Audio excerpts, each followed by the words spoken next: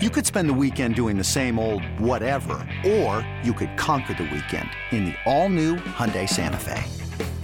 Visit HyundaiUSA.com for more details. Hyundai, there's joy in every journey. This episode is brought to you by Progressive Insurance. Whether you love true crime or comedy, celebrity interviews or news, you call the shots on what's in your podcast queue. And guess what? Now you can call them on your auto insurance too with the Name Your Price tool from Progressive. It works just the way it sounds. You tell Progressive how much you want to pay for car insurance, and they'll show you coverage options that fit your budget. Get your quote today at Progressive.com to join the over 28 million drivers who trust Progressive. Progressive Casualty Insurance Company and Affiliates. Price and coverage match limited by state law. What's going on, guys? Welcome to the Upper Hand Fantasy Podcast. This is Faraz Siddiqui. I'm here with Joe Volpe, the fantasy football analyst. What's going on, brother? Not much. A lot of free agency shit. Oh my god, dude! There's so much stuff to go over. It's so much. It's really a lot. And like we had to have conversations before this podcast to see like how we can fit everything into one podcast. But I think we can do it. I think we have a plan, and I'm hoping that we don't have to put all the listeners through 2 hours of free agency talk. So we're gonna do our best here. And I appreciate you going solo last week with the tight end episode. You did a great job holding it down, so I appreciate that. Yeah, I hope everything's well with you. But yeah, I had some fun last week. I didn't mention Joe Mixon. I kept that part out just for you. No, I thought you did mention Joe Mixon. I thought the whole podcast was going to be a Joe Mixon podcast. You're like, I don't know. I didn't listen to it. I really thought it was going to be a whole. As soon as you said Joe Mixon, I was like, uh-oh. Here we go. He's like skipping through. Here's Joe Mixon. Joe Mixon. Yeah. I all the chapters will be named Joe Mixon, chapter 1, 2, and 3. But by the way, guys, if you listen to this podcast, now that we mentioned it, and if you're not aware, I usually break down every podcast and I kind of put timestamps in your podcast app. I know Apple Podcast supports this, where you can, put in chapters, which is basically like timestamps, and you can kind of click those timestamps and you can go directly to, a player, for example, that I bookmarked, and you can go directly to that situation if that's, what you're interested in without listening to the entire podcast. But yeah, man, we got a lot to go over for this podcast. We're going over all the free agent situations, even guys who were released and, all basically anything that happened this week. It was a lot going on, a lot of transactions. So let's just get right. Yeah, go ahead, man. Yeah, if you guys heard that noise, that Twitter notification, you might be hearing those a couple times during the length of this episode, just because we are still in free agency. Still, at the time of recording this, Kenny Golladay is not on a team. Chris Carson is not on a team. Leonard Fournette is not on a team. Juju Smith is not on a team. So just if you hear any noises like that, just know it might be breaking news in the middle of the episode, which I think would be cool. Yes. So let's start with the guys who were franchise tagged: Chris Godwin, Allen Robinson, and we just got a notification, and that might have been what you just got. That's exactly what I got. Allen Robinson accepted his. Yep. Allen Robinson accepted his franchise tag. And that's the effect that someone like Andy Dalton is going to have on somebody. As soon as Andy Dalton becomes your quarterback, you better sign right away. It was more so Kenny Golladay, I believe. I think Kenny Golladay is what swayed his decision to accept the tag. Oh, is that what it is? I think so. He could now be traded, though. I think that's what it was, because I think the Bears are flirting with the idea of bringing in Kenny Golladay, and they've been clearing up a ton of cap space recently. So that's what people think they're trying to do. And with that, Robinson says if he accepts his tag, he can be traded, but he can't be traded until he accepts the tag. Oh, interesting. So I would be very interested to hear if, there's actually a trade on the table with Allen Robinson, which would be amazing. That would just be amazing. I mean, right now, Allen Robinson is not happy with the Bears. Kenny Golladay coming in, he would be happy, and they would be potentially paying both of them the same amount of money if they were to come to some sort of agreement with Allen Robinson anyway. But okay, let's say Allen Robinson stays with the Bears, right? And I was going to say he's going to take as long as possible to sign his franchise tag, but with him not happy. But so Andy Dalton was signed by the Bears. They apparently told him he was going to be their starter, right? And obviously we heard the rumblings about Kenny Golladay. Now at quarterback, this is probably a lateral move, right? And The hope is that Dalton can potentially zero in on Robinson even more, right? If Robinson does stay there. Like Trubisky didn't necessarily pepper Robinson with targets, right? And Andy Dalton could potentially pepper Robinson with targets, right? Like if Dalton can give Robinson like more than 10 targets a week, that's something that Robinson hasn't had over the past couple seasons. Yeah, and I think Dalton's a good enough guy to where Robinson can week to week just be that wide receiver one that we've been hoping. I do remember last year that Robinson was better with Trubisky than he was with Foles, because Foles had a tendency to go to guys like Darnell Mooney and Anthony Miller, and a lot of the tight ends were involved with Nick Foles there. So, yeah, I mean, having Andy Dalton, I think it's like not a lateral move, but maybe just like a slight, like what's that angle where it's like right here? Maybe like a 15-degree angle. Like a 15, yeah, like a 15-degree angle upward kind of thing, not a straightforward, but yeah, I think Andy Dalton as of right now is the starter, but we'll see. I mean, it just takes one draft pick. It takes a Mac Jones. It takes a trading up, something like that. Deshaun Watson, with all the speculation and trouble he's getting in right now with that. So who knows? Who knows? As of right now, it's Andy Dalton, which for me is a little bit of an upgrade for Robinson. If that's a situation going into the season, when it's Allen Robinson and Andy Dalton, then Robinson's going to be a wide receiver one for me. Okay. Now, as far as Chris Godwin goes, this Buck situation on offense is pretty much the same as it was, right? Gronk is back on a one-year deal. Chris Godwin's back. Mike Evans obviously still there. The only difference on offense is that there'll likely be another back complimenting Ronald Jones if it's not Leonard Fournette. And if Fournette comes back, this offense is literally, and even defense is almost exactly the same. So it's going to be interesting going into next season. And we talked about this with the Bucks, the second half of the year, they improved a ton and they really got going, and then they took it all the way to the Super Bowl, obviously. So it'll be interesting to see if they have any sort of hangover going into next season after keeping all of their pieces. So next major signing, Aaron Jones back to the Packers. Jamal Williams said his goodbye. He goes to the Lions, and we'll hit on that in a second. But that leaves Aaron Jones and AJ Dillon in Green Bay. The Packers, they paid Aaron Jones, and they wouldn't have paid the top running back on the market if they didn't plan on continuing, for him to lead this backfield, right? And I just wanted to state the obvious first. And I didn't think they would have the money to do this. But you know what, man? Like sometimes, like there's a lot of things you can do with the cat. Just because teams, don't seem to have the money, they find ways to get it done through guaranteed money, through spreading things out. But they got a way to keep their guy, and they actually paid a running back even after drafting AJ Dillon last year so early. Yeah, and I think that kind of speaks to the role that AJ Dillon could have next year as well. Because imagine if Aaron Jones gets hurt, and there's no Jamal Williams there, and they don't bring in anyone else from this point. So, yeah, Aaron Jones himself is a shoo-in to be a top 10 running back this upcoming season. Jamal, we were both on the page of, okay, Aaron Jones is probably going to walk. Jamal Williams will stay. It'll be a committee between Williams and Dillon, but it's going to end up being a committee between Jones and Dillon. So for those people who traded for AJ Dillon, tried to buy him in anticipation of him being some type of workhorse, I don't think this is the worst case scenario, because honestly, like being the 1B or being like the RB2 in the Matt LaFleur system, being drafted by Matt LaFleur, I think Dillon's still going to have his weeks. And I think we're still going to see from time to time, Dillon put up respectable games. So rather than this backfield being split between Williams, Jones, and Dillon, or Dillon splitting the 1B work with Jamal Williams, I'm getting all my names confused.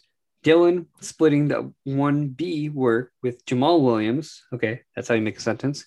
It's just going to be Dillon. So I think there's still value to be had there. I think he's going to be a late round sleeper for me, but we'll see. Yeah, I mean, it's worth grabbing. Like, he's going to be somebody who I think will drop a lot in drafts. Obviously, people were drafting him high or were planning on drafting him high, if Aaron Jones were to walk, right?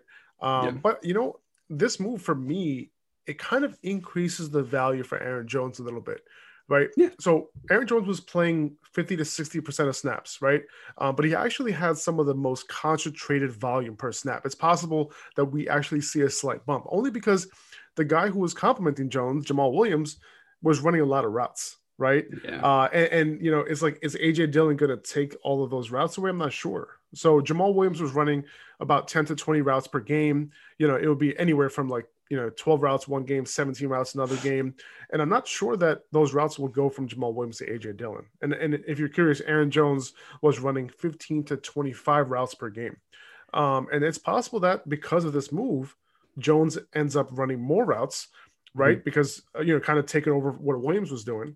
And it's also possible that his snaps go up because of that. So like maybe 65% or so, which for me, like I'll be very happy with, right? Especially when it comes to like the free Aaron Jones movement, right? So Absolutely. Like you said, like I'm continuing to view him as a solid RB1, and like his upside is like top 3, right? Because he's always going to have that upside on that offense if he continues to get the type of touches that he's getting. One thing I will add on that is that James White, as of right now, has not been signed. And I've seen a lot of buzz about White potentially going to the Packers, and that being a mutual interest for both sides. And I'm not like a beat reporter. I'm not an insider by any means, but a lot of people had James White mocked going to the Packers. And I believe I saw a couple reports that he was interested in signing there. So just something to look out on, because if we are talking about who's going to take those receiving snaps, it could be a guy like White. So if they go into the season with Jones and Dillon, then 100% Aaron Jones, I'll definitely see him taking a bump up on those things. Yeah, no, for sure. And it's funny, like you think about AJ Dillon and you're like, okay, can he take some goal line snaps away? Right. And sure, like, that's what I thought might have happened, might have happened last year. But Jones has shown that he can get into the end zone, right? Like that's his thing. He gets touchdowns. So, and he was still like, Jones was given all the important snaps last year. AJ Dillon had 0 carries inside the 5 last year. He had 4 carries all year in the red zone.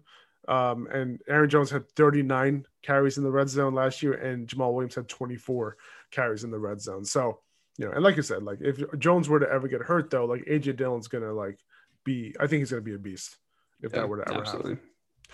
Okay, moving on. One of the most exciting things for me that happened in day one was Ryan Fitzpatrick going to Washington. Best case scenario for every single person involved.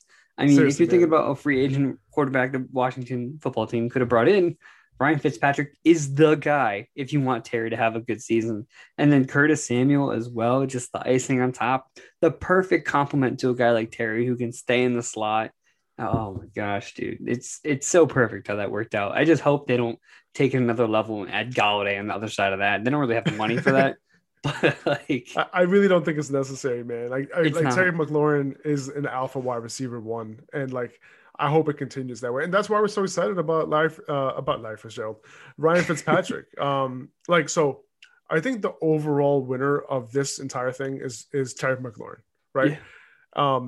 This instantly makes his absolute ceiling at arm's reach. I think he's right there, right? So before Fitzpatrick was signed, right, McLaurin was going to be a top 15 to 20 wide receiver no matter what. That was his floor, right? But this makes him so much more intriguing, right? Like if you look at Ryan Fitzpatrick's past, he's peppering his primary wide receiver every time. Whenever he has his primary wide receiver, he's peppering that dude with targets, right? Look at who was it that year? Brandon Marshall. Remember Brandon Marshall had 180 targets at 33 years old, whatever it was, right? So even him and Decker that one year, which goes to show that there's room for a guy like Samuel, still room for a guy like for Logan Thomas to be here. So yeah, exactly. And not only that, not only does he give them a bunch of targets, but he gives them downfield targets, right? He gives them those high value targets. He lets them get those contested grabs, right? All of that. And Adam Schefter did report that he's heading to camp as the presumed starter, while Taylor Heinicke is going to compete. So, and his contract indicates that as well. So it's possible that they draft a quarterback, and that we might see some issues there, with respect to that.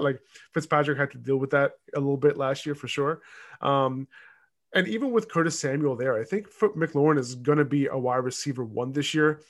easily, as long as Fitzpatrick gets like 12 starts, right? Like something like that, or even 10 starts, right? Now, as far as Curtis Samuel goes, like, what do you think of him like alongside McLaurin and being back with Scott Turner and Ron Rivera? Like, this is going to be a nice duo no matter what from an NFL perspective, but like from a fantasy perspective, what do you think of him in this situation? So there is still Logan Thomas there, who I'm a huge fan of, who the team is a huge fan of, and they loved his usage last year. With Ryan Fitzpatrick, I think Curtis Samuel's late round sleeper. I think he has that good wide receiver 3 value, potential wide receiver 2 value if he hits the ceiling. My expectations aren't crazy high, but you think of a lot of other places Samuel could have went, like New England. What is that really going to look like right now? Jacksonville, okay, but what's his role in that offense? Like, at least in Washington, we know he's going to be the starting slot wide receiver. He's going to be the wide receiver 2 there. And that's still good enough for a guy like Fitzpatrick, who can throw the ball a ton if he needs to. So, yeah, I mean, Samuel, I'd classify him as a wide receiver 3, probably like 7th, 8th, 9th round value. I'm just in the back of my head, not in the back of my head, but right here on Twitter, there's a whole bunch of stuff about potential Allen Robinson being traded to the Ravens for Orlando Brown and some other picks in between. So that's just the situation I'm staring at right now. Very interesting. Very interesting. But yeah, I mean, going back to Samuel, see, I'm hoping that, so, Fitzpatrick is an improvement for Curtis Samuel, no doubt, right? Like at least he'll have a good quarterback throwing him the ball. The thing is, I'm hoping that they mix it up a little bit in terms of Samuel's usage, because Samuel is more than a deep receiver, right? And this is how Scott Turner and Ron Rivera were using him in Carolina. And if they had a quarterback who can hit him deep accurately, which they didn't have, a lot could have worked out better, right? And they didn't have that when Samuel was separating the way that he was, and we've seen a lot of tape on that, right? Now, like when you said that he can easily be a wide receiver 3 with wide receiver 2 upside, like I'm with you on that. And I'm a big fan of Curtis Samuel, but I don't think I'm going to be as bullish on him like in drafts because of possible instability at the quarterback position and the fact that he is the clear second fiddle on this offense, right? I think it's like I said, it's a better real life football move than a fantasy move. Like if he's in the 6th or 7th round, like I probably won't be going there. You know what I'm saying? Like maybe I'll be completely off. And if he's going later, then maybe sure. Because Fitzpatrick probably like between 7 and 9, Yeah, something like that. And even 7th round, I feel like I can get better value. But like the thing is, like Fitzpatrick, right? Like if he's benched for a potential rookie, for example, right, that they draft, if he starts throwing picks and Taylor Heineke's like right there, right, then I know McLaurin can be fine because he's proven that he can be good with bad quarterbacks. But Curtis Samuel can just disappear, right? Because his number 2 might just totally disappear, and that's a concern that I have. So I might not invest heavily. And the other thing is that last year with Joe Brady, they used him really well. They used him in the slot. They used him in the backfield. They used him outside. They had him running deep, intermediate, everything. He's so versatile. And we saw how Urban Meyer used him. That's how they used him, like kind of. But Scott Turner didn't really use him that way in Carolina. So I'm hoping that they kind of switch it up a little bit and they use him in that versatile manner. And they signed him to a big contract. So they're invested in using him the right way. And that's what I'm hoping for. Yeah, go ahead. Sorry, I just want to add one last thing. Sure. J.D. McKissic saw a ton of targets last year. Yes. And that's a spot to where Curtis Samuel can kind of come in and take those targets. And I think there is room for him to be valuable. But again, I think you're right. That 6th, 7th round might be a little high. I think, but it's also way too early to be talking about ADPs still because we still got the draft. 100%. And if we hear in training camp that Curtis Samuel is like lining up all over the place, he's lining up in the slot. Yep. Like, listen, if I find out that, or if we hear that Curtis Samuel's lining up in the slot as a primary slot receiver, I'll be much happier because that means that they're changing how they're using him. Yeah. How they've used him in the past. I'll be happy about that. Now, let me ask you this. How about back in Carolina? How are you feeling about DJ Moore, Robbie Anderson with Curtis Samuel gone? Better. Because of the way they were used. And I think you put out a post, Samuel was averaging like 8 targets per game in that last couple of in those last 8 games. Yep. Last 8 games. So definitely more targets available. and it does make me feel better about DJ Moore, but it's going to boil down to who's playing quarterback, because it doesn't sound like they're sold on Teddy Bridgewater. They're more than likely going to draft someone if they don't land Deshaun Watson. So, it's a wait and see type situation. But if they get Watson and they don't add that third like slot guy, or maybe they spend like a later round pick on someone like that, then you're going to the year with DJ Moore and Robbie, and you have Deshaun Watson, and that just spells like 2 top 20, top 15 wide receivers. And oh hell yeah! I mean, you have to go after both guys, like for sure. And DJ Moore has a higher ceiling, obviously, if you didn't know. And I think I'm buying DJ Moore regardless next year. Yeah. Even Robbie Anderson, I'm probably buying him too, because I feel like both these guys are going to be going low. Like Robbie Anderson was consistent in the beginning of the year. Second half of the year wasn't as consistent, but that had a lot to do with Curtis Samuel and the way that they bumped up his usage in that second half. But we'll see how that goes. But like you said, I think both of these guys are going to benefit going into next season, and I don't think their ADPs are going to reflect what their actual value is. But yeah, we'll see what the quarterback situation is like. Okay, moving on. Kenyon Drake today signing with the Raiders. Dude, this just kills Josh Jacobs' value, man. Like, Jacobs was already someone who wasn't involved in the pass game. He was coming off the field and passing downs. He was playing only 50% of snaps, and he was coming off the field for guys like Devontae Booker, Jalen Richard, right? God. Even like, there was a chance that Theo Riddick, was going to be their passing down guy, right? Now it's Kenyon Drake, who is definitely going to be getting that passing down work, right? And he's someone who could take away work from Jacobs on early downs as well, right? Like goal line. Listen, man, let's assume that Josh Jacobs gets all the goal line work, or at least like 75% of the goal line work, sure, right? There's still going to be the weeks where Drake is going to be outscoring Jacobs in PPR leagues. Am I wrong? No, you're not. And it also goes to show that they basically lost their entire offensive line. Like, they're starting to get some of the pieces back, but like Gabe Jackson is gone. Their center, Rodney Hudson, he's gone. Trent Brown traded to the Patriots. I don't understand that at all, dude. What are they doing? I don't either. I don't know, but they brought in Kenyon Drake. So it just, I mean, all that together, it's just not a good look for Josh Jacobs. And if they're going to be down in games, which they still don't have a respectable wide receiver, if Henry Ruggs can't develop, I mean, Darren Waller is awesome, but like they don't have it's a mess, and you just cannot trust Josh Jacobs. If they end up losing in more games, guess what? Like you said, it's going to be Kenyon Drake, and I believe it's even Rappaport who also shared something like that about like, hey, they have Jacobs there. Well, yeah, Kenyon Drake is going to be viewed as the primary pass catching back, but he has the ability to take goal line work. He has the ability to take early down work, and he can be a workhorse if needed. So this is going to be an ugly backfield. Where would you have Josh Jacobs now? I think we both had him somewhere in the top 20 or just outside the top 20. Now, like almost 30. I mean, I think I might have had Jacobs around like RB 18, 19. Yeah, I had him somewhere right around there. Now he's going to be outside my top 24. Yeah, no, for sure. For me, I'm thinking like close to 30, somewhere in that mid 20s, late 20s range. I think he's going to return top 30 value overall, just because I think he's going to remain the goal line guy.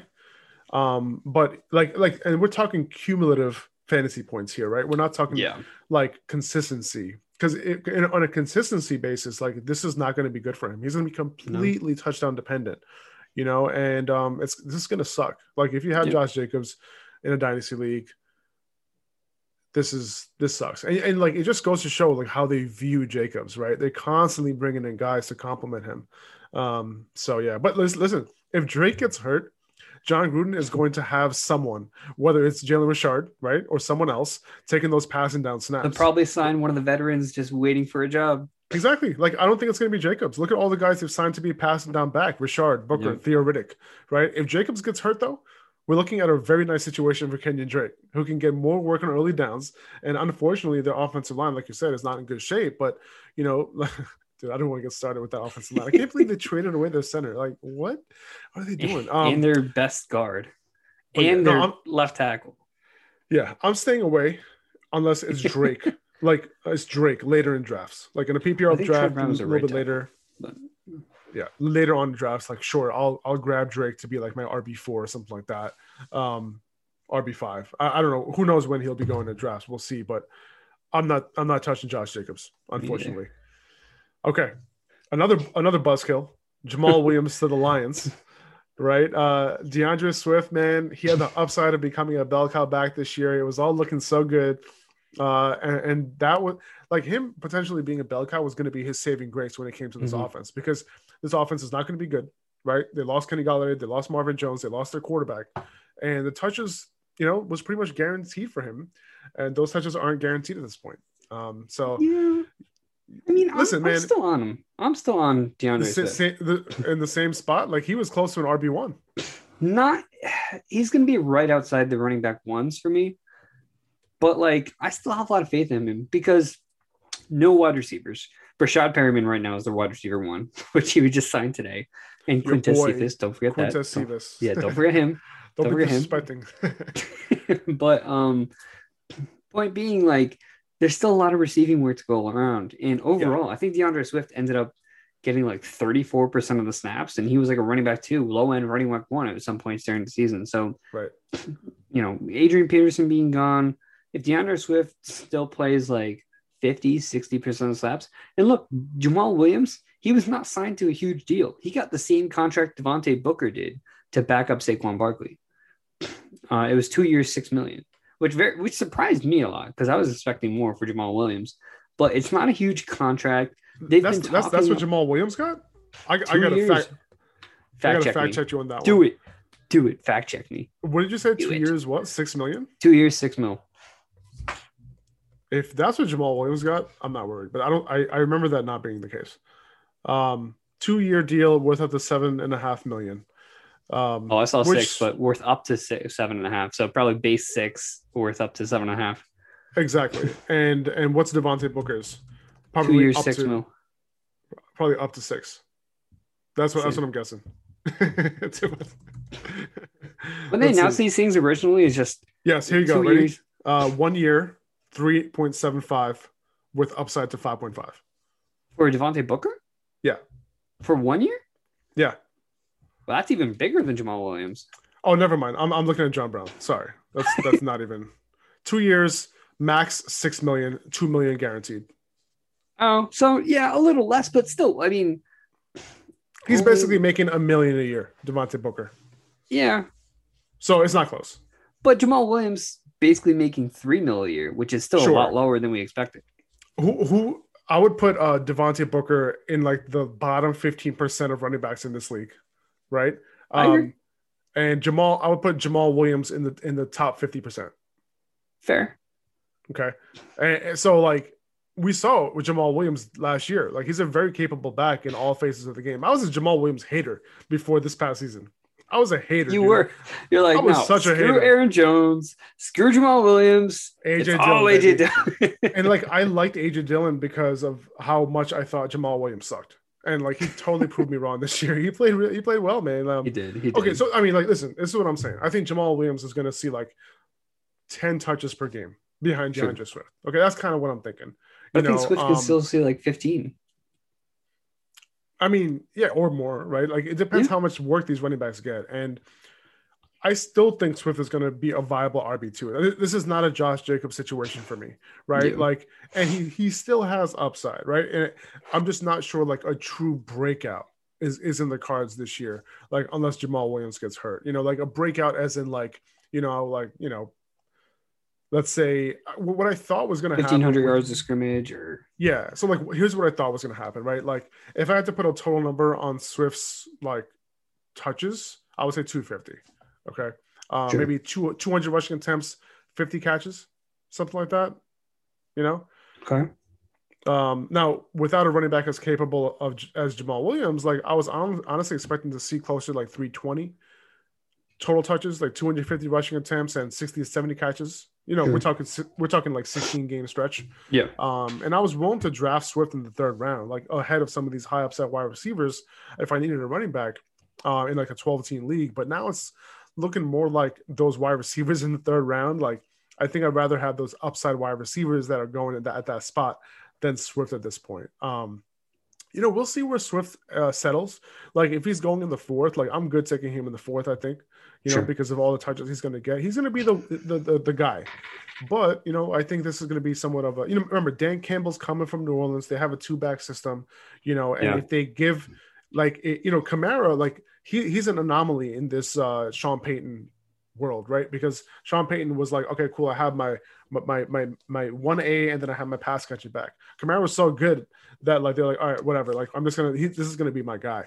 And Latavius Murray could have easily got a lot more work, but he didn't, even though he's very capable. Right. Yeah. It just matters.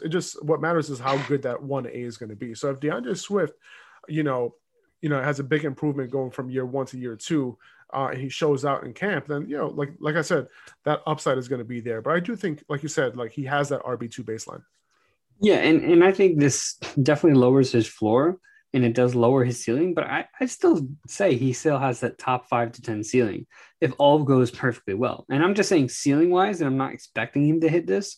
But, like, look, if he does become the Kamara for this offense, they have no receivers right now. And in the draft, they may not be in position to get a Devontae Smith or Jamar Chase or someone like that. So it might just end up being a crappy situation for those wide receivers. And there's not really anyone else to add. They don't really have the money to add them. There's no rumors about Juju going there. Kenny Galladay is obviously not returning at this point. So, yeah, I still think there's a world where if DeAndre Swift can get a good amount of targets, we're talking PPR as we usually do, he can still be that viable 5 to 10, especially with injuries and all that. So I'm not completely ruling it out, but definitely did lower him in my rankings. I have a question. Sure. Who would you rather have, DeAndre Swift or Joe Mixon? Okay, so, like, they're very close to me, and I think I lean Joe Mixon here. Okay, that's it. I think I do. And obviously, I was taking DeAndre Swift before Joe Mixon. Yeah, before I even had DeAndre Swift over Joe Mixon before. Even you, wow. Yeah. No, I think at this point I'd rather have Joe Mixon because awesome. I think it's going to be a better offense. I think, you know, Joe Mixon is going to get, you know, he's gonna dominate the backfield touches. You know, so yeah, but, you know, I do think that, you know, DeAndre Swift, like, he's the type of guy who can come in and, like, dominate the backfield, like, if he shows out. So, you know, the upside is going to be there. Now, I do want to mention one thing you pointed out. I think one very important thing you pointed out is that the lack of other weapons, right? And historically, when you see a lot of vacated targets from high-end guys who aren't there anymore, those targets go to the running backs. It happens all the time. Totally knew that. So all right. Remember how we were talking about we were going to talk a lot about DeAndre Swift this offseason? It's already starting. The situation isn't as good, but we're still talking a lot about him. Okay, moving on to your team, the Patriots. Cam Newton, Jonnu Smith, Hunter Henry, Kendrick Bourne, Nelson Aguilar, all signing to the Patriots. And it's like, all right, Cam, you want weapons? You got some weapons, especially at tight end. Now, I personally don't think, like, Kendrick Bourne and Aguilar are going to be fantasy relevant. Like, I really don't. Like, I don't think Cam has an accurate enough deep ball to make Aguilar relevant. And I don't think Belichick is going to give Aguilar that slot role. Like, they still have Edelman, and I think next in line for that would be Kendrick Bourne. Sure, yeah. You know, now I think it's going to be these tight ends running the show, right? Do you think both of them can be top 12 next year? It's tricky, right? But, like, I don't want to rule out. And a lot of people say, oh, it's Cam. But, like, this is the Patriots. This is Bill Belichick. This is how he wants to run his offense. I mean, is there a world where if Cam Newton throws the ball 25, 30 times a game, that each of these guys could see 7 or 8 targets? I mean, I think that's very, very possible. And Jonnu Smith, I think they're going to use him in a lot of creative ways. And Hunter Henry is going to be out there blocking. So I just see, and right now they don't have a really good running back to, like, run the offense through. So I think this is going to be, you know, Hunter Henry, Jonnu Smith, the whole entire offense. And like I said, even if he throws the ball 20 times, who's to say those two tight ends will combine for like 13 or 14 of those targets? And that's very, very possible. And if Cam's throwing short, which he's going to be with these tight ends, and especially in the red zone, that's where they're going to do most of their work. So as a Patriots fan, very confused. very, very confused because I had told you, I was like, Bill Belichick very much admires Hunter Henry. I think they're going to go out and get him. And they did. But I didn't expect them to double down and get Jonnu Smith as well, which really threw me off. So As a Patriots fan, I'm happy because I like the weapons. As a fantasy football fan, I kind of like to see Hunter Henry in like a situation where he could have been a top 5, top 10 tight end, and Jonnu Smith, either or. But I don't know. Either way, I think they're going to both be valuable. It's just going to be so hard to try and draft these guys. I mean, Yeah. they're both probably going to go after round 10. And it's like, which one do you take a shot on? And I will say, just off the top of my head, I do like Hunter Henry better. Oh, well, I like Jonnu better. I think between those two guys, I think Jonnu Smith has more upside, only because his like after the catch ability, you know. Yeah. I see him more as a big play guy. I see that too, but I see Hunter Henry as the move the sticks volume type of guy.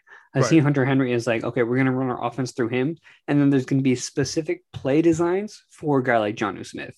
So I see Jonnu as that secondary, like, okay, we're going to use Hunter Henry in every down. Let's throw Jonnu in there and get him this play. Or we're going to run Jonnu out of the backfield. We're going to do this and whatever. But I think Hunter Henry, because of his blocking ability, not to say that Jonnu can't block, but just like Hunter Henry is very good at it. So I think Hunter Henry is going to be in for 80, 70% of the snaps. And then Jonnu is going to filter in like 60, whatever. And they'll run a ton of tight end sets, but it'll be interesting. I still think Hunter Henry takes the cake for me. It is going to be interesting, man. There's so many factors here, right? And it's going to be, like you said, it's going to be tough to decide which of these two are going to be the main guy. So, like, or will both of them be awesome, right? It's possible. Yeah. Jonnu Smith to me is the guy who has more upside, but it's like, Bill Belichick's like, he's the next level, right? Like he's smart. And I was thinking about this, and it's tough as a defense to defend 2 tight ends, right? Like, cool, you have an all-star, all-pro corner. That's cool. Leave him on the outside. You know what I'm saying? Like, it's just like you think about it, and it's just like this dude is next level, right? And Belichick knows that Cam loves targeting the tight end too. Like, he saw what Cam did with Greg Olsen. So during those years, I think it was 2011 to 2018, and Michael Floria from I think he's at PFF now, or he was at NFL.com. I'm not sure, but he targeted the tight end 24% of the time during that span. So like you think like it's possible that they either run a lot of 12 personnel or they run 12 and 11 with like one of these tight ends in the slot. They could do something like that. And I think it's going to be very interesting. And if the tight end, if the weapons remain as is, like I can't see a world that the offense does not run through both these tight ends. Yeah, absolutely. And I mean, even with, if you have to cover Jonnu, you have to cover Hunter Henry. You have to worry about Cam being mobile in that backfield, healthy in his second year. And then you have to worry about a guy like Julian Edelman, who's still a playmaker. You have to worry about Nelson Aguilar, like not someone you really would have to worry about, but these are small names who defenses are not going to draw attention to, right? Like Nelson Aguilar made some big plays last year.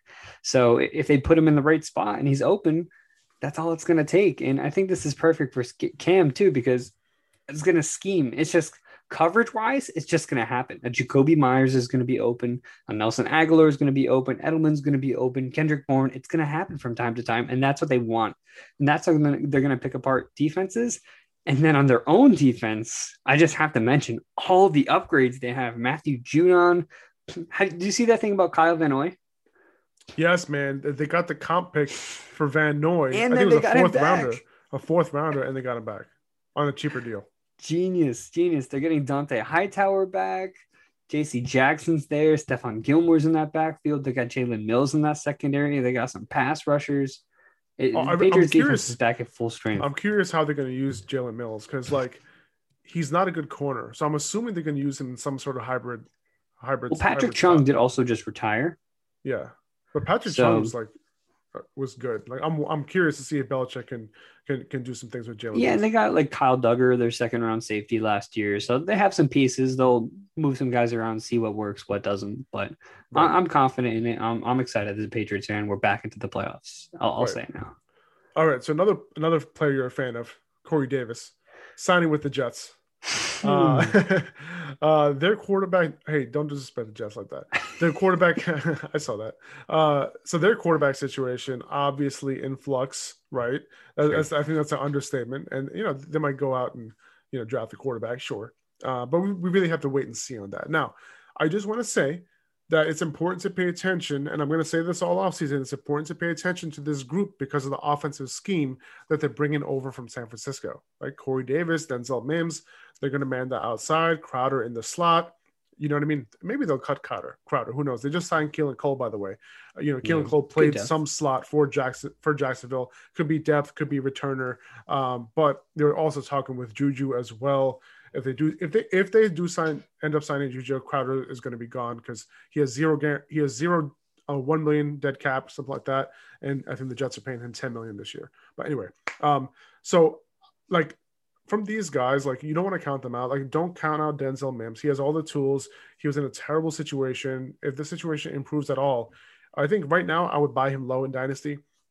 As a prospect, there isn't not much to like. He broke out early in college. He was drafted early in the second round. So yeah, we have to revisit this situation, especially if the quarterback does change. I think by camp, we'll kind of figure out who that alpha is in this group. I think it's going to be Corey Davis as of right now. And like, when you look at Davis's year last year, like, he did have a kind of a breakout year.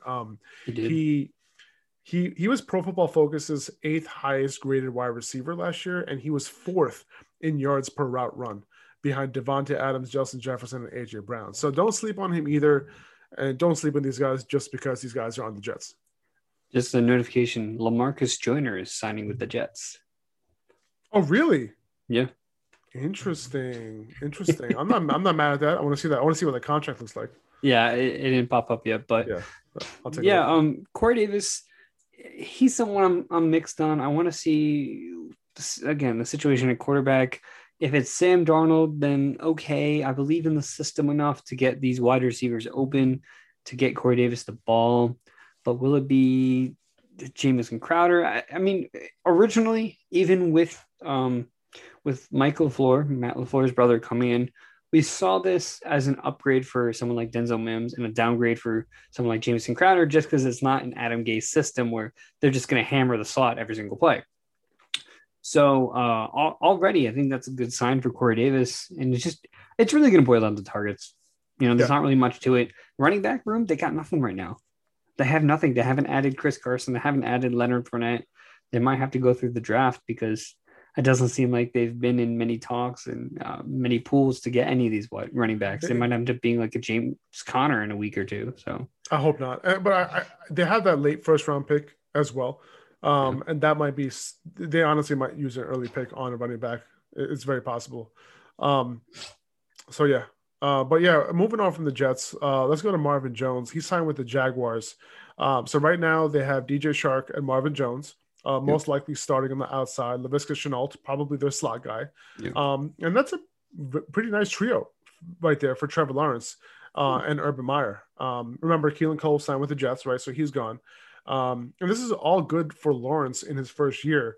But it looks like the targets might be a little bit more distributed than you might want with Chark, Jones, and Shenault, all deserving of targets, right? Like, I don't believe that Chark is going to command anywhere near an elite target share or target share worth mentioning, given the weapons that they have right now.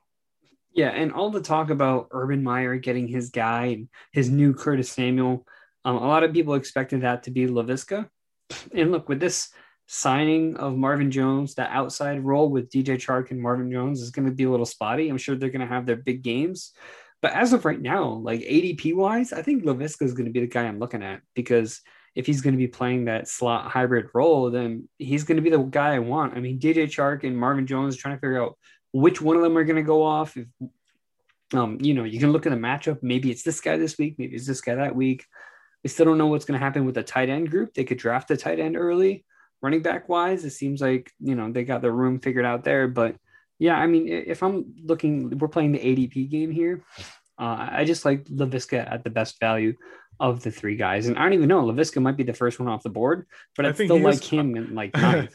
Yeah, no, I think he is going to be the first one off the board. And I think he's going to be, if I had to guess his ADP right now, let's say in June or July, I'm going to say that Laviska's ADP is going to be somewhere around the 6th round. I think the hype is going to grow on him, and I think he's going to be. And I think once Trevor's drafted, yeah. Yes, and I think Marvin Jones. I think it's going to be Laviska in the 6th. This is my prediction for ADP. Laviska in the 6th, 7th turn. I'm going to say Shark is going to go in the 8th, and I say Marvin Jones is going to go in like the 12th or 13th, something like that. I can see that. That's kind of how I see it. I can see that, but even then, if we can get give me Marvin, 7, like I would say, give me Marvin Jones over Shark. Over Shark, yeah. But Laviska Shenault, 6-7 turn. If we know from training camp that he is playing that sort of role for Urban Meyer, you want that. You want that. Like at that value, you still want that. Like just because somebody is way cheaper doesn't mean that the fantasy he's going to provide you the type of fantasy upside that someone like Laviska Shenault can give you. And he had a great rookie year. I'm definitely looking at Shenault as somebody that I'm interested out of this group right now. But you know what? Another thing you have to think about when you're like calculating these ADPs is, first of all, this wide receiver room is nuts this year, right? Like the wide receiver values and like the running backs being taken early. I think we're going to find a lot of big name wide receivers going into falling into the 4th and 5th round. Yeah. With that being said, I think if we're looking at the running back, like 20 running backs being taken for the end of round 3, I think a guy like Laviska could fall to the 7th, 8th round. And I think that's fantastic value. Yeah, it's possible. Yeah. And because if you're putting him in the 6th, you'd have to assume he's somewhere within maybe late 20s or early 30 wide receivers. But we don't even know if he's going to be there for some people. He might be a little lower, but that doesn't speak 100%. To how bad he is. It just kind of speaks to how deep the position is. So it might end up being a situation like that. I think he's going to end up being drafted as like a top like 30, 35 wide receiver, something like that. You know what I mean? Yeah. I think it's just, some of these guys, they get hyped and then, they get drafted at a place where you're like, well, I hope he hits because I'm definitely not drafting him at his floor right now. You know what I mean? Okay. Will Fuller signing with the Dolphins. Not the most intriguing landing spot for me. He got a $10 million contract. What do you think of this move? Football move. I like this because this is what I imagine, right? You bring in Devontae Smith with Will Fuller. And I don't know if we've really had much time to talk about Devontae Smith yet, but I think he's a guy who would really do well with an alpha, like big play guy on the other side. So Wolf, I always compared it to like if Devontae Smith could go to the Texans, and then it's kind of like a Cooks and Smith situation to like where Will Fuller thrive. I think that'd be perfect. So having him outside with Fuller, I think is awesome. You have Gesicki, who still has free range in the slot, which I love that. So football move. I like this. Fantasy wise, it's going to 100% depend on Tua's development. It's going to depend on if he's going to be accurate enough to get the ball down the field, if they're going to give him the offensive line he needs, time he needs to get the ball down the field. If they add any more. Now I'm viewing Will Fuller as a going into the season. Will Fuller is like the wide receiver 1 for this team. I'd view him as maybe like the same area as Laviska, maybe a little higher. I mean, I'm not crazy about him, but like this, what happened? Like wide receiver 3, yeah. But I think the ceiling's still there. I think the Will Fuller ceiling is still there because guess what? What if Tua develops? What if Tua like that gear turns and he's Tua that we wanted? Then you have a top 10 to 15 guy, assuming he can stay healthy without PEDs, which we don't really know the legitimacy of that, if that's really what caused him to stay healthy or whatever. But point being, like, it's risky. It's risky to have Fuller there, and I think he's going to end up being that 6th, 7th round guy, similar to Laviska. Listen, man, Will Fuller was risky with Deshaun Watson. I ain't taking that risk with Tua, bro. He wasn't. I mean, last year he wasn't that risky. He was hitting a lot. Well, no. I mean, I'm talking about preseason, like in the draft. I'm not talking about during the season. During the season, we knew what he was. He was healthy, and you're going to start him if you have him, right? But before the season, drafting him even as like a 7th round pick or whatever he was, it was a risky pick because, you kind of had to, obviously the upside was there. We knew that, but there were other, I guess relatively safer options, maybe like where he was going. Sure. Tua's longest pass last year was for 35 yards. Devontae Parker is still there, right? There's going to be competition for targets, right? And like we can't forget about our boy Mike Gesicki either. And because of this move, like I'm not going to be that bullish on Gesicki anymore, right? Like or anyone in this offense for that matter in the pass game in particular. I'm just, this move to me, like you said, better football move than anything else. But I can see a situation where the ball is distributed a little bit more than I want when it comes to like a fantasy, from a fantasy perspective. I usually do this deep injury dive right before each season. And last year I did that with Fantasy Docs, Nathan Nitwa, great guy. But we went into depth on Will Fuller's injuries, and it was kind of like a Keenan Allen type deal where this dude just had a lot of severe like injuries that just couldn't like coincide with each other. Like Keenan Allen had like a ruptured spleen and then like a torn ACL and like stuff that you can't predict. And that's kind of what Will Fuller was for a little while. He had a lot of those type of injuries, which resulted in, we've talked about this before, after an ACL tear, you're more likely to get those hamstrings. You're more likely to get those soft tissue injuries like that. So that was kind of the Will Fuller deal for a little while. He's healthy this past season. And guess what? He didn't stop the season on an injury. He stopped the season because of a suspension. He's going to be suspended that first game, but he's going to be completely healthy. He's went through the year completely healthy. He's going to be completely healthy next year when the season starts. One can argue that he was healthy because of the PEDs he was taking. That was helping him stay healthy. That's where I'm puzzled. Because if the PEDs helped him get healthy, then that's one thing. But another thing too, helped him stay healthy. But naturally though, and when describing the PEDs, Will Fuller said it was a supplement he used in the off season to help him recover from his, I think he had a herniated something. Bulging hurt. I don't know. He had some serious injury that ended his year, but he used that in his recovery process. It wasn't something he used through the season. Right. And they caught him. And it sucks because like I want him to stay healthy. He's such an exciting player. He gets open and like he makes plays, and he was a different type of player last year. Like the Texans asked him to be that number one, and his route tree was completely different, and he came through. He did a good job, and the Dolphins seem to believe in him because they gave him a decent contract. Yeah. It's only a 1-year deal, and it's only because of the PED situation. If that PED situation never happened, like the dude would be, cashing in 18 mil. 100%. All right. Moving on. Gerald Everett signing with the Seahawks to a 1-year deal. Shane Waldron, right, who is the current Seahawks offensive coordinator, was with Gerald Everett in LA as the Rams passing game coordinator. So he's familiar with Everett. It looks like Everett might step in front of Will Dissly as their tight end one. Keep in mind the Rams were fine, rotating 2 tight ends, right, between him and Higbee. So that's something we have to keep an eye on. I'm not drafting Everett as a late round tight end right now, but I'm definitely keeping an eye on his snap count and route percentage, that sort of thing, in week 1 to see if I can try to grab him off waivers or something like that. And he's a guy who we've talked about for a while, has the talent. Yes. If he had the opportunity to be the guy for a team that, he could end up being like a tight end one. So if we're going to have truly a more balanced offense, right, outside of DK Metcalf, outside of Tyler Lockett, and Russell Wilson with the touchdowns he throws, he can very, very well support a tight end on top of all that. But I just pulled up Gerald Everett's metrics right here. 88th percentile 40-yard dash, 93rd percentile on speed, 86th percentile catch radius. Like this guy has all the measurables that you want for a primary tight end. So the fact that he's getting this opportunity is huge.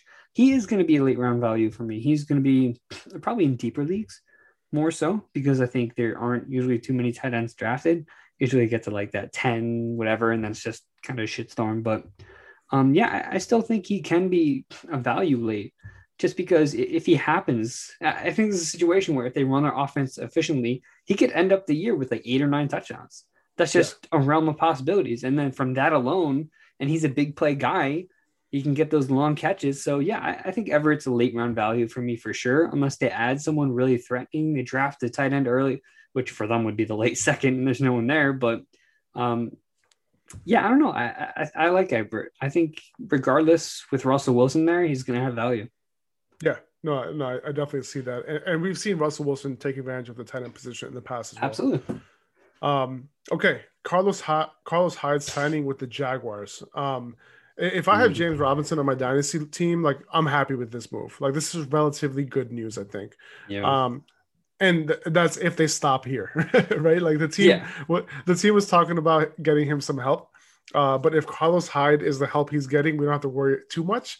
Like in the past, Hyde has definitely ruined some backfields, but like Robinson, like, he was getting 90% of snaps last year. So if this gets reduced to like 70%, he's still going to get passing down volume, right? Carlos Hyde isn't going to come in and take that away from him. But like, I think with 70% of snaps, Robinson can still be an RB1, right? Especially if this offense takes a step forward at quarterback. Now, we'll see if they add or draft anyone else to this backfield. So, but, so far so good for James Robinson. But that's the key phrase right there. Yeah, so my initial reaction to Carlos Hyde was I wasn't excited about that. But again, if they're going to add someone, that's kind of like the best case scenario, because if they're going to add like someone who's actually going to eat into his workload, like they could have easily gone with like not Leonard Fournette, but like maybe like a Le'Veon Bell, someone who could have threatened his receiving load. Right. That would have been a lot worse. So I think Carlos Hyde, he's familiar with the Urban Meyer system. And for the longest time, dude, look, I was on a board like, okay, James Robinson, he had a great year, but he's not Urban Meyer's guy. He wasn't really anyone's guy. He was undrafted. But in a new system, he might want to bring in someone who he wants. He may not want to lean on a guy like James Robinson. They might just want to bring someone else, because who knows if that was a fluke? I mean, he went undrafted for a reason. So I was on that boat for a while, but having Carlos Hyde there, I don't know. Yeah, I have mixed feelings about this. Where do you have James Robinson ranked now? I think I have him like around RB 15, something like that. We had him around that range, RB 15. Has he gone up or down? I'll move him up a little bit. I'll move him to like, so if we go, let's say we go into the season with James Robinson and Carlos Hyde as their backfield. Yeah. I'll probably find a way to move him up to like RB 12 or RB 11. So who would you rather have, Swift or Robinson? As of right now, Robinson. If the season started today, I'll go with Robinson. The offense is going to be better. They have better weapons. They have a better quarterback. They have a better system. I'm going with him. Mixon or Robinson? Robinson. I'm still on Mixon. Robinson. Yeah, I mean, it's close. I mean, I'm guessing they'll be like a couple spots away from each other. We'll see. Yeah. I mean, Mixon, he has his pros as well. So that's a close one. That's a good question. Now, so I'm going to read off the next one here, because are you about to go into the next one? I was going to, but yeah, go ahead.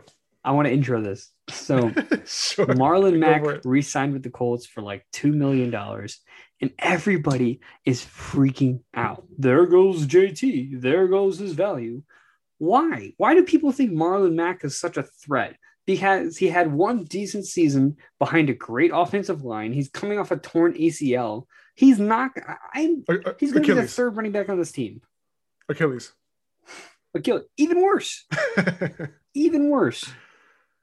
I just don't see Marlon Mack as a threat by any means to Jonathan Taylor. If anything, to me, it just shows how valuable this running game is. And honestly, it just shows what lack of interest Marlon Mack had from the rest of the league to be a potential starter. Because it's going to be JT. It's going to be Nyheim Hines.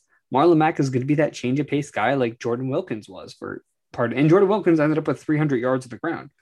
And that was with JT as a rookie. So, I mean, look, Marlon Mack didn't really have much interest around the league. He came back for $2 million. If he went to Atlanta, he could have been the de facto starter and could have, if they offered him $3 million. But no, he didn't have that type of interest. So he's got the offensive line. And what that tells me is that the Colts really, really, really want to rely on that run game. Because if JT goes down, they don't trust a guy like Jordan Wilkins to carry the load. And they shouldn't, because he's not that good. But Marlon Mack is someone who's gone in there and done a decent job. So to me, that just speaks of they want to secure that ground game. And to me, it doesn't say they're threatening JT's workload. That's just, That's the boat I'm in.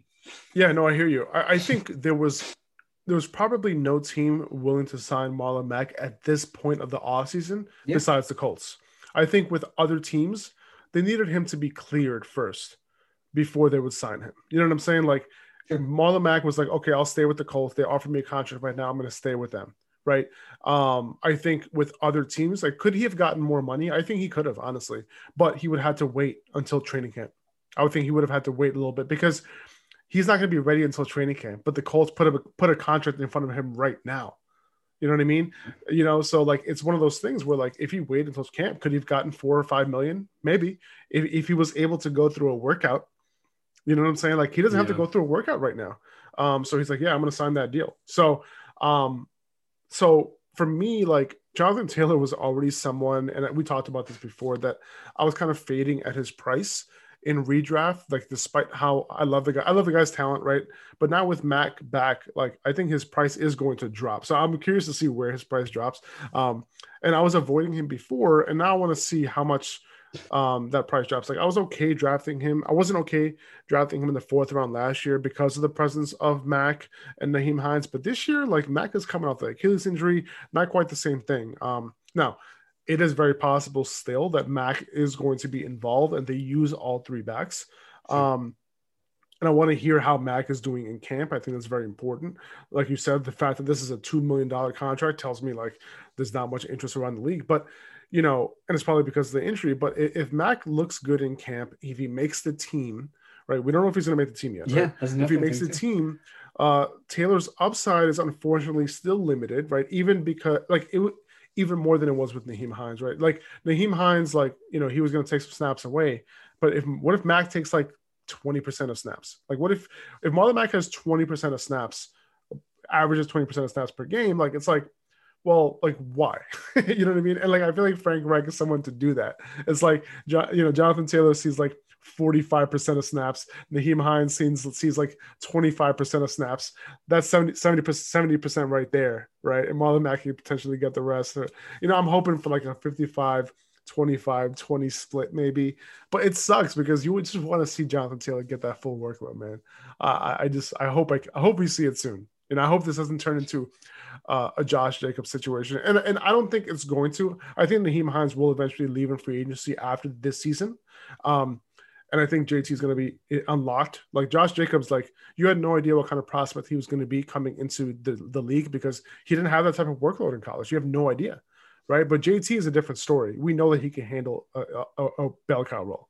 We know he can do it. Yeah. All right. I'm done with that rant. So, okay, going into a couple of older guys at wide receiver, Emmanuel Sanders signing with the Bills. I think he's a decent replacement for John Brown. Like, I'm not sure if Sanders will stay healthy all year. He just turned 34. By the way, I also turned 34 recently. I just turned 23. Yeah, there you go. Can you believe that me and Joe are doing a podcast together? We're more than 10 years apart. That's insane, man. You know what's funny? You know, but what? Last week when I recorded by myself, that was my birthday. Get out of here. And didn't we record on my birthday a couple weeks prior? Wait, so last week was your birthday on Wednesday? Yeah. Dude, happy birthday, man. It was a Thursday. No, that's when I recorded, Thursday. Oh, that's crazy. Happy birthday, man. Yeah, thanks. We got to get together soon. This pandemic is too much already. Did you get your first vaccine yet or not yet? No, I've been trying, but we'll talk about that after. All right, cool. I'll get the goods. If you were 23 years old and you got your vaccine, people would be pissed, bro. I'm obese. I'm obese. All right, so obviously they signed Emmanuel Sanders, but either way, I think like don't sleep on Cole Beasley. I think we should still invest in Cole Beasley later in drafts, right?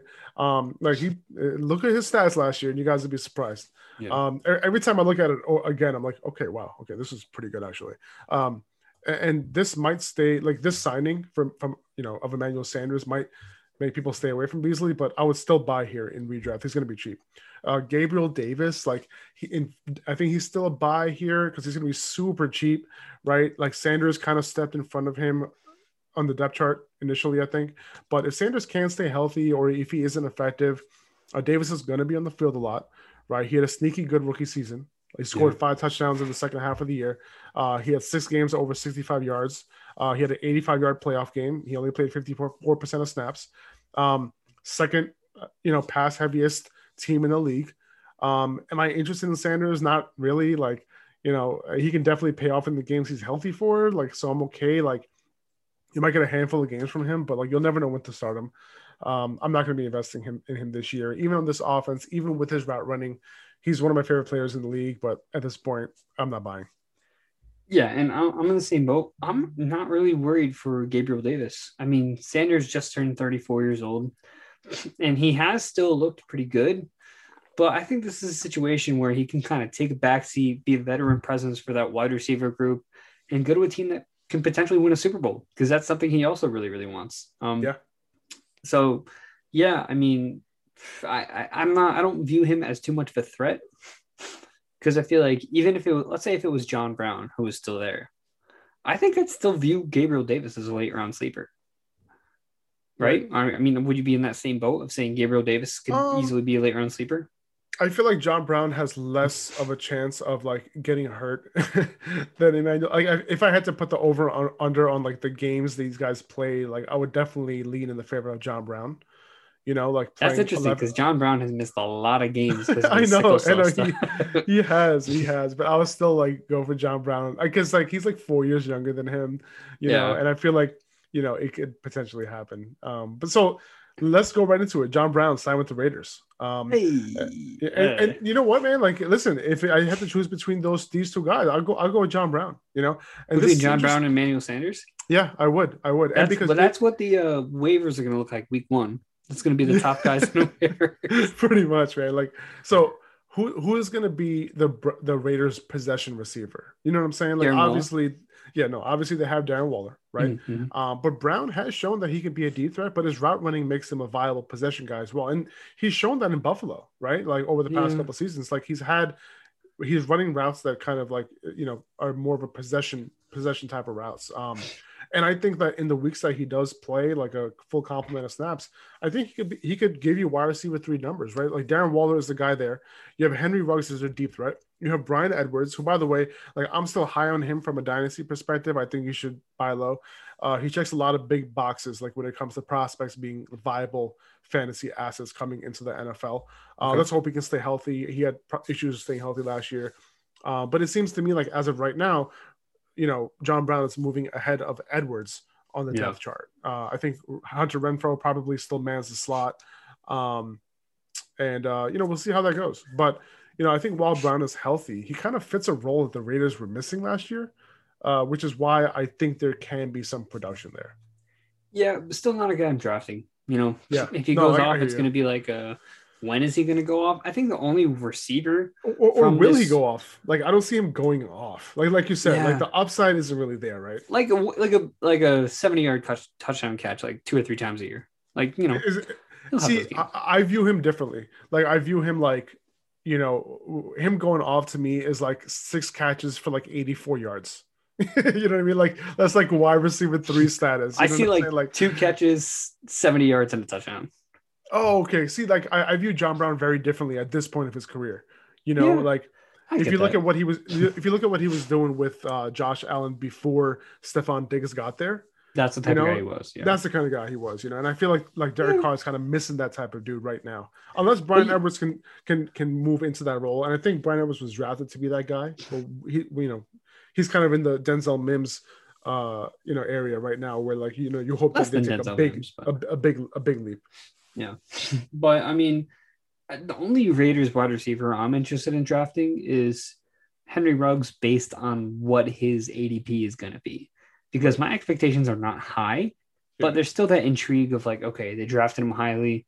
Maybe he does show up in his second year. And if he does, John Gruden really wants to use him. I mean, he picked this guy over Jerry Jeudy and CeeDee Lamb.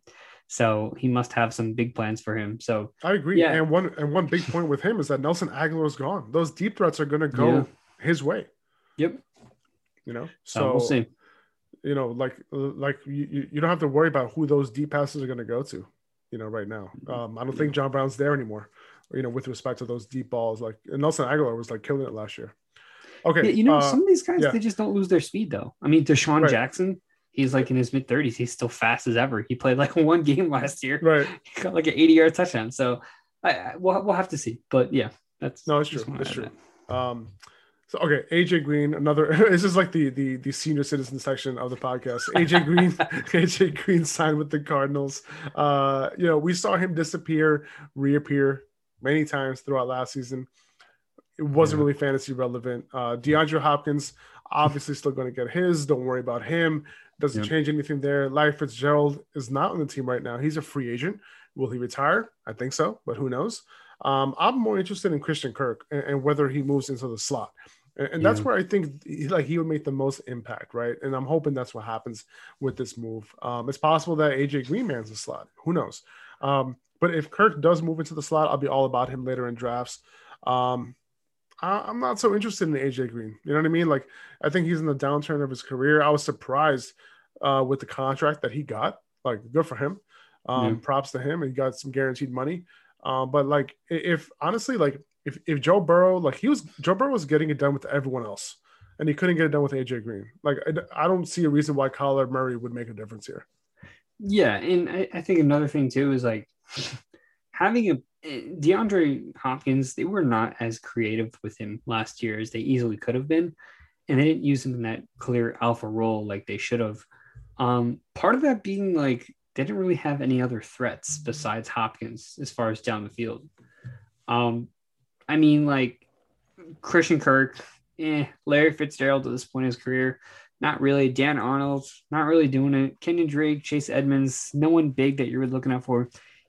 AJ Green being a big-bodied receiver, and because of his pass and how good he was at some point. I mean, 5-6 years ago, well, maybe 4 or 5, I don't even know on the top of my head, but he was considered a top 5 wide receiver in the league.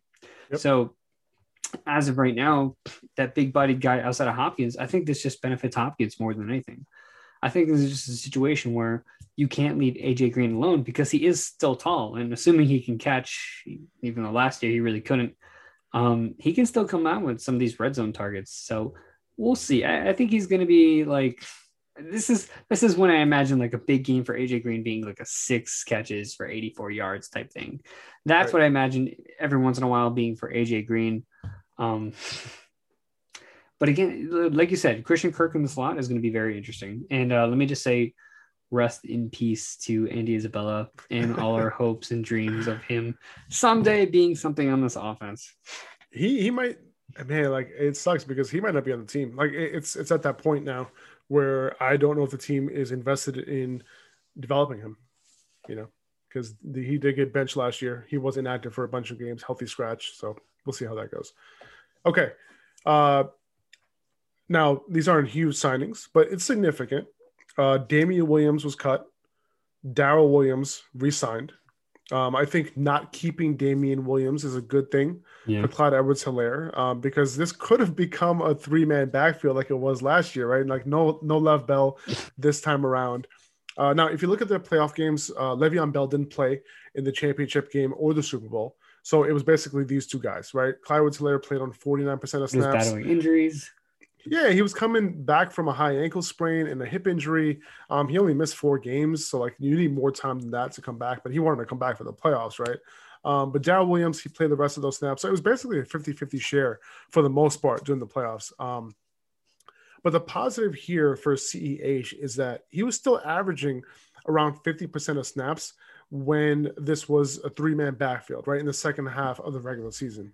And Darrell Williams and Le'Veon Bell were sharing the other 50%, right? Yeah. So next season, I can easily see Edwards-Helaire playing close to like 65% of snaps or so. And when we talk about, like, there was this thing about Patrick Mahomes not targeting the running back. But in those first 5 games, Edwards-Helaire he saw 27 targets. So that's more than 5 targets a game. That's more than enough, right? Especially if you're getting to work on the passing down on early downs. So, and he only played 70% of snaps in those first 5 games one time, right? So that's good enough in this offense, right? The only reason we were disappointed in Clyde Edwards-Helaire, and we talked about this before Bell got there, was because he wasn't scoring, right? Like the dude was averaging more than 21 opportunities per game, and he only scored 1 touchdown in that span. Like, sure, you can say, oh, he can't score this and that, but like that's just not how it works, man. Like these type of things always correct themselves, always. If he continues to get that same type of workload, those touchdowns would have come, and they would have come in bunches. So So I'll be taking the discount on him this year. Like if you ask me who I'm drafting first between, let's say, DeAndre Swift and Clyde Edwards-Helaire, I'm drafting Clyde Edwards-Helaire, man. I really am. Like, I think he's in a spot where like a lot of people are going to be, low on him. And he might be drafted like as maybe top 17 running back, top 16 running back. Like, and I think that it's at that point, like I think people are like kind of, I think it's a little bit too far at that point. Yeah, I'm at the point where like I haven't redone. Yeah, I think that's it. I haven't done my rankings since free agency started. So I'm waiting until like, the rest of these guys fill out and then I put them all back up. But one of the things I was worried about for Clyde was that offensive line. I mean, Eric Fisher left, and who's the other guy that left too? It was another offensive lineman. Yeah, the other tackle. But they're starting to put the pieces back together though. They are, and that's what I was going to mention. They still have Martinez Rankin as their left tackle, who's one of their, I guess not one of the rookies, but one of the guys that I think they traded from the Texans, who they like. Joe Thuney came in. He's playing that guard. Kyle Long came out of retirement and he's playing guard. And if you don't think Kyle Long can do it anymore, I mean, just look at what Andrew Whitworth is still doing in his late 30s. He's still one of the best left tackles in the league. So, and Mike Remmers, they re-signed him back at right tackle. So this offensive line looked like it was falling apart. Now it's starting to come back together. And what they were really lacking is like, they were really lacking some protection in the middle. In the Super Bowl, what did I say? Like when that left tackle was gone, like they don't really have much of an offensive line. I mean, Eric Fisher's out. They couldn't get anything done. So it'll be really interesting to see now with that beefed up middle. Maybe they spend that first round pick on a center or a better tackle. But yeah, the offensive line went from looking pretty weak to looking pretty strong. So another reason to like Clyde Edwards-Helaire, on top of the fact that Damian Williams is not returning either. And it really makes you think, like, how much do these players regret opting out? Yeah, man. I mean, Damian Williams was considered like the best offensive player to have opted out last year. Right. And yeah. And you know what's crazy about that situation? I think he said that he totally expected to be on the Chiefs this year. Like he had no idea. And this came out of nowhere. It sucks. And his situation in particular sucks because the reason why he opted out was because his mom had cancer, right? And he was like, you know what? I'm going to take this opportunity to get a paycheck, but also be able to spend time with my mom. Yeah. And it was just like, okay, cool. Like that's like super respectable decision, obviously, and something 100%. That you would support a guy, but then he comes back and he got cut. Hopefully he finds a good landing spot, somewhere else, or at least gets a contract. Listen, man, he's a great pass catcher. So, hey, man, Patriots. What about who I was gonna say? I was gonna say the Bucks. Like, what about Damian Williams to complement Ronald Jones? I think it's gonna be James White. Yeah, I think so too. I think Leonard Fournette's gonna leave, and then James White's gonna be like, "I'm here, Tom." But who do you think would be a better weapon for Tom Brady though? James White or Damian Williams? James White because of the familiarity. Right. Okay. Because of how the chemistry between the two of them. Yeah, but even in another situation, I still think James White. But that's not to say I don't like Damian Williams. I'm just a Patriots fan, so I know James White. Right. That Falcons game, I'll never forget it. Yep. Okay. All right. So we're gonna go over some quick hits now. We're gonna try to get through these as quick as possible because they're just not as important. Or we kind of already knew these situations. Gus Edwards, he was tendered with a second round pick. Don't underestimate his role in this offense next season. J.K. Dobbins and Edwards can see a 50-50 split. Even if Dobbins, quote unquote, leads this backfield, he might not see enough volume for you to stay happy unless Edwards gets hurt. Especially receiving volume. And he doesn't have the receiving volume. Exactly. All right. Phillip Lindsay, released by the Broncos. Yeah, it was surprising. They gave him an original round tender and he was undrafted, meaning they were literally offering Lindsay to other teams. Just go ahead and then grab him.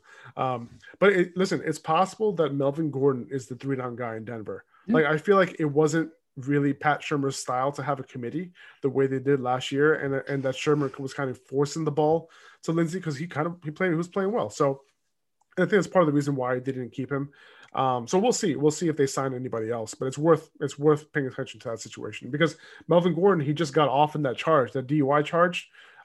They dropped those charges. So, it doesn't look like a situation where the Broncos are going to cut him. Jared Cook signs for the Chargers. What do you Rip think? Parham. Yeah, RP Donald Parham. I'm assuming Cook becomes a starter in LA. I think like de facto starter, like, he's the best tight end we have, so he'll be out Right. there kind of deal. But that Fantasy still relevant? doesn't discourage me from a guy like Donald Parham, like making a name for himself and becoming the main guy, and just Jared Cook being that support guy. But this makes me really excited for Kyle Pitts. Oh, I want them to draft Kyle Pitts so bad. So you're calling it? You think the Chargers are going to take Kyle Pitts? I mean, if you look at the teams like in the top 10, right? Do Yeah. any of them like Bengals? Maybe. If you say the Eagles or the Giants, I think the Giants might even be 11th. It's a little bit of a stretch because they have Evan Ingram, Kyle Rudolph, they have Dallas Goedert. They may not need a guy like Kyle Pitts unless they want to play him wide receiver. But then again, Eagles could literally just take Jamar Chase. The Panthers might be a good fit for Kyle Pitts, but then again, they have a gaping hole at quarterback, and that's what the pick is going to be used for. So the next team that really makes sense is the Chargers, and they just lost Hunter Henry. And how nice of a weapon would that be for Justin Herbert to develop with? Man, if Kyle Pitts and Justin Herbert together, wee. Would you call him a top 10 tight end, Kyle Pitts? Like 10th, if he landed with the Chargers. Listen, man. And if they land with the Chargers and they cut Mike Williams. Yeah, I'll draft him as a top 10 guy because I'm not a guy who's going to be drafting tight ends in their rookie year at all. But Kyle Pitts is a different kind of guy. He's a different specimen. He's not a tight end. He's a wide receiver in a tight end's body. So, yeah. But not like an Evan Ingram situation or like an OJ Howard. Like he's like a premier elite wide receiver. He's like a Calvin Johnson. Yeah. Like his body type. I hate to use those two words to describe anybody. But like who else does he remind you of? You know what I mean? Like he's the type of dude he reminds you of. Okay, so I'm gonna move on from that so people like aren't as shocked. Robert Tonyan, he got hit with the second round tender. Will Fuller, like I said, didn't go to the Packers, and they didn't sign anyone else. It's possible that he sticks around as a number 2 option behind Devontae Adams, and if that's the case, he's easily a top 6 or top 7 tight end next year. Devontae Booker signed by the Giants. He'll be Saquon Barkley's handcuff. He has 3-down ability. Pass catching is more of his forte, but he'll be the backup while Wayne Gallman looks for another team as a free agent. Tyrod Taylor signed with the Texans on a pretty lucrative deal, so I'm kind of surprised. But it's possible it's all that incentive based, but yeah. Oh, is it? Okay, that must be. It's like $2 million guaranteed, but he can make up to $10 million if he ends up being the starter. Got it. So he's making $2 million. It's possible he's the quarterback in week 1. With all that's going on with Deshaun Watson right now, but that team would be a real shit show if that were the case. Malcolm Brown signed with the Dolphins. That leaves the door open for Cam Akers securing the passing down role for the Rams, and we know he is the main back on early down. So, while I do think Darrell Henderson will play a complement role, I think Akers has at least 70% of his snaps to his name. So there's upside for more, right? Let me ask you this. Does this affect Myles Gaskin for you? And do you think the Dolphins continue to add to the backfield? Yeah, I think they do. I think the Dolphins they were in on Aaron Jones. They've been in on some of these big name running backs. I think they're going to end up drafting a guy early. I think they're going to end up drafting they have a lot of early draft picks.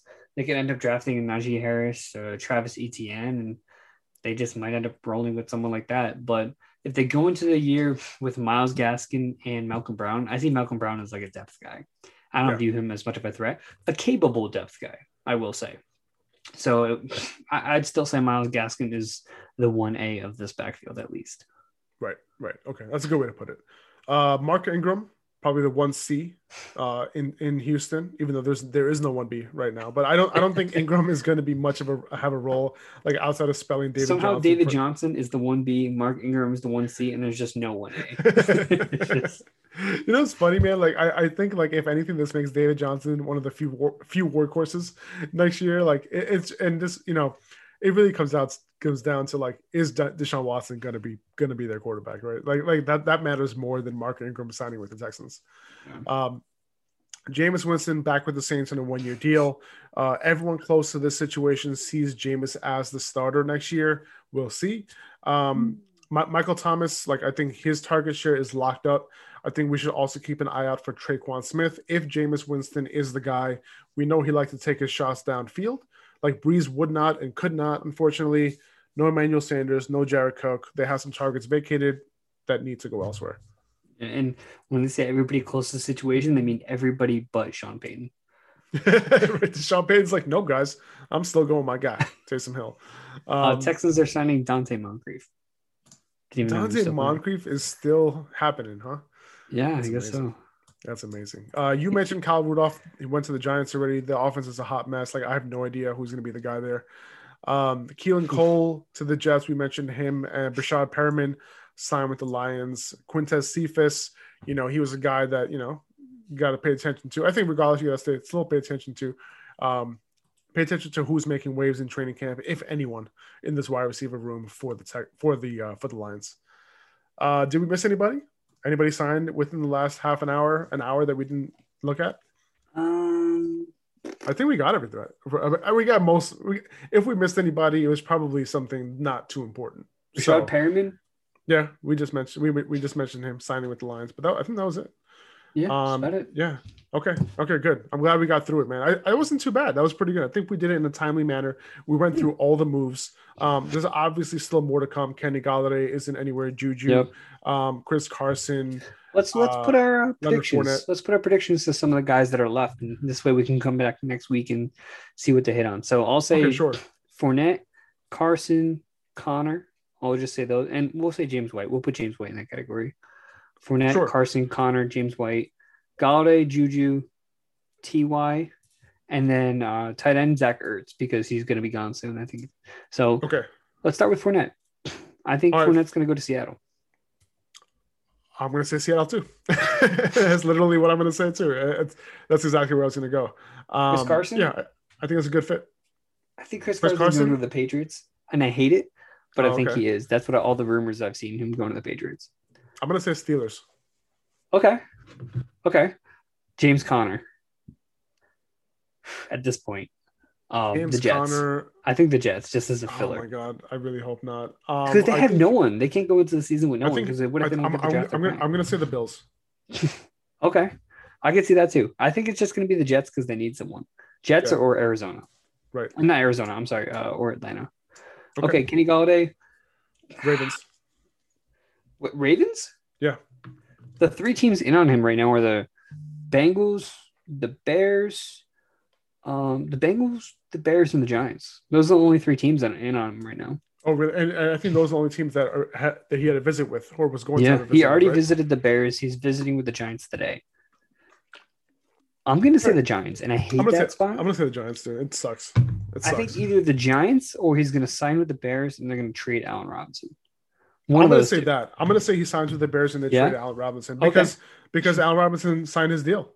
Like, why is he signing right now? Is it because he knows that that trade is going to happen? Maybe. And maybe they make that sign. Ooh, I don't know. I'm still going to say New York. Juju at this point. Jets. You think the Jets? I think so. I think they signed Juju and they released Crowder. Okay. I can see that. Yeah. Last but not least, Zach Ertz. Man, are teams actually going to get rid of him? Like, I'm sorry, are teams actually going to trade for him? Well, the thing is, I think the Colts, they had trade interest a while ago, but since they traded for Wentz, I think what they're going to do is wait for the Eagles to give up and drop him, and then just pick him up. That's possible. He's going to reunite with Carson Wentz. They need a tight end because all of their tight ends are free agents. And I think T.Y. goes back to the Colts as well. Oh, really? Okay, yeah. I mean, I have no idea, dude. I'll go Colts too, because like I don't even see a team like like, oh man, I want to give like a draft pick up for Zach Ertz. I just don't see it. All right. I think that's it. I think that wraps it up, guys. Really appreciate everybody listening. Thank you so much for supporting it. Like, just by listening to this podcast and like up until the end, like, you guys support us a ton. So we really appreciate it. If you could subscribe, that would be amazing. If you can leave a review, that would be even better. We really appreciate you guys. Thanks for listening.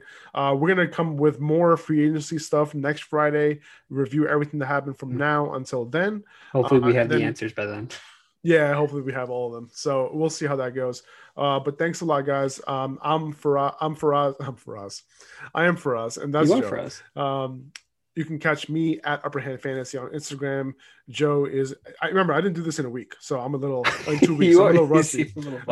Joe is at fantasy.football.analyst on Instagram. So go check us out there. Send us some DMs. Let us know what you think. If you have any feedback, it's more than welcome. Just hit us up. And before you leave, if you're still listening, comment pancake on one of our videos. Pancake. Just so we know who the OGs are, who the Pancake. ones who stay till the end are. Yes, sir. Pancake. All right, guys. All right, guys. Thanks for listening. We'll talk to you guys soon. See you later. See you.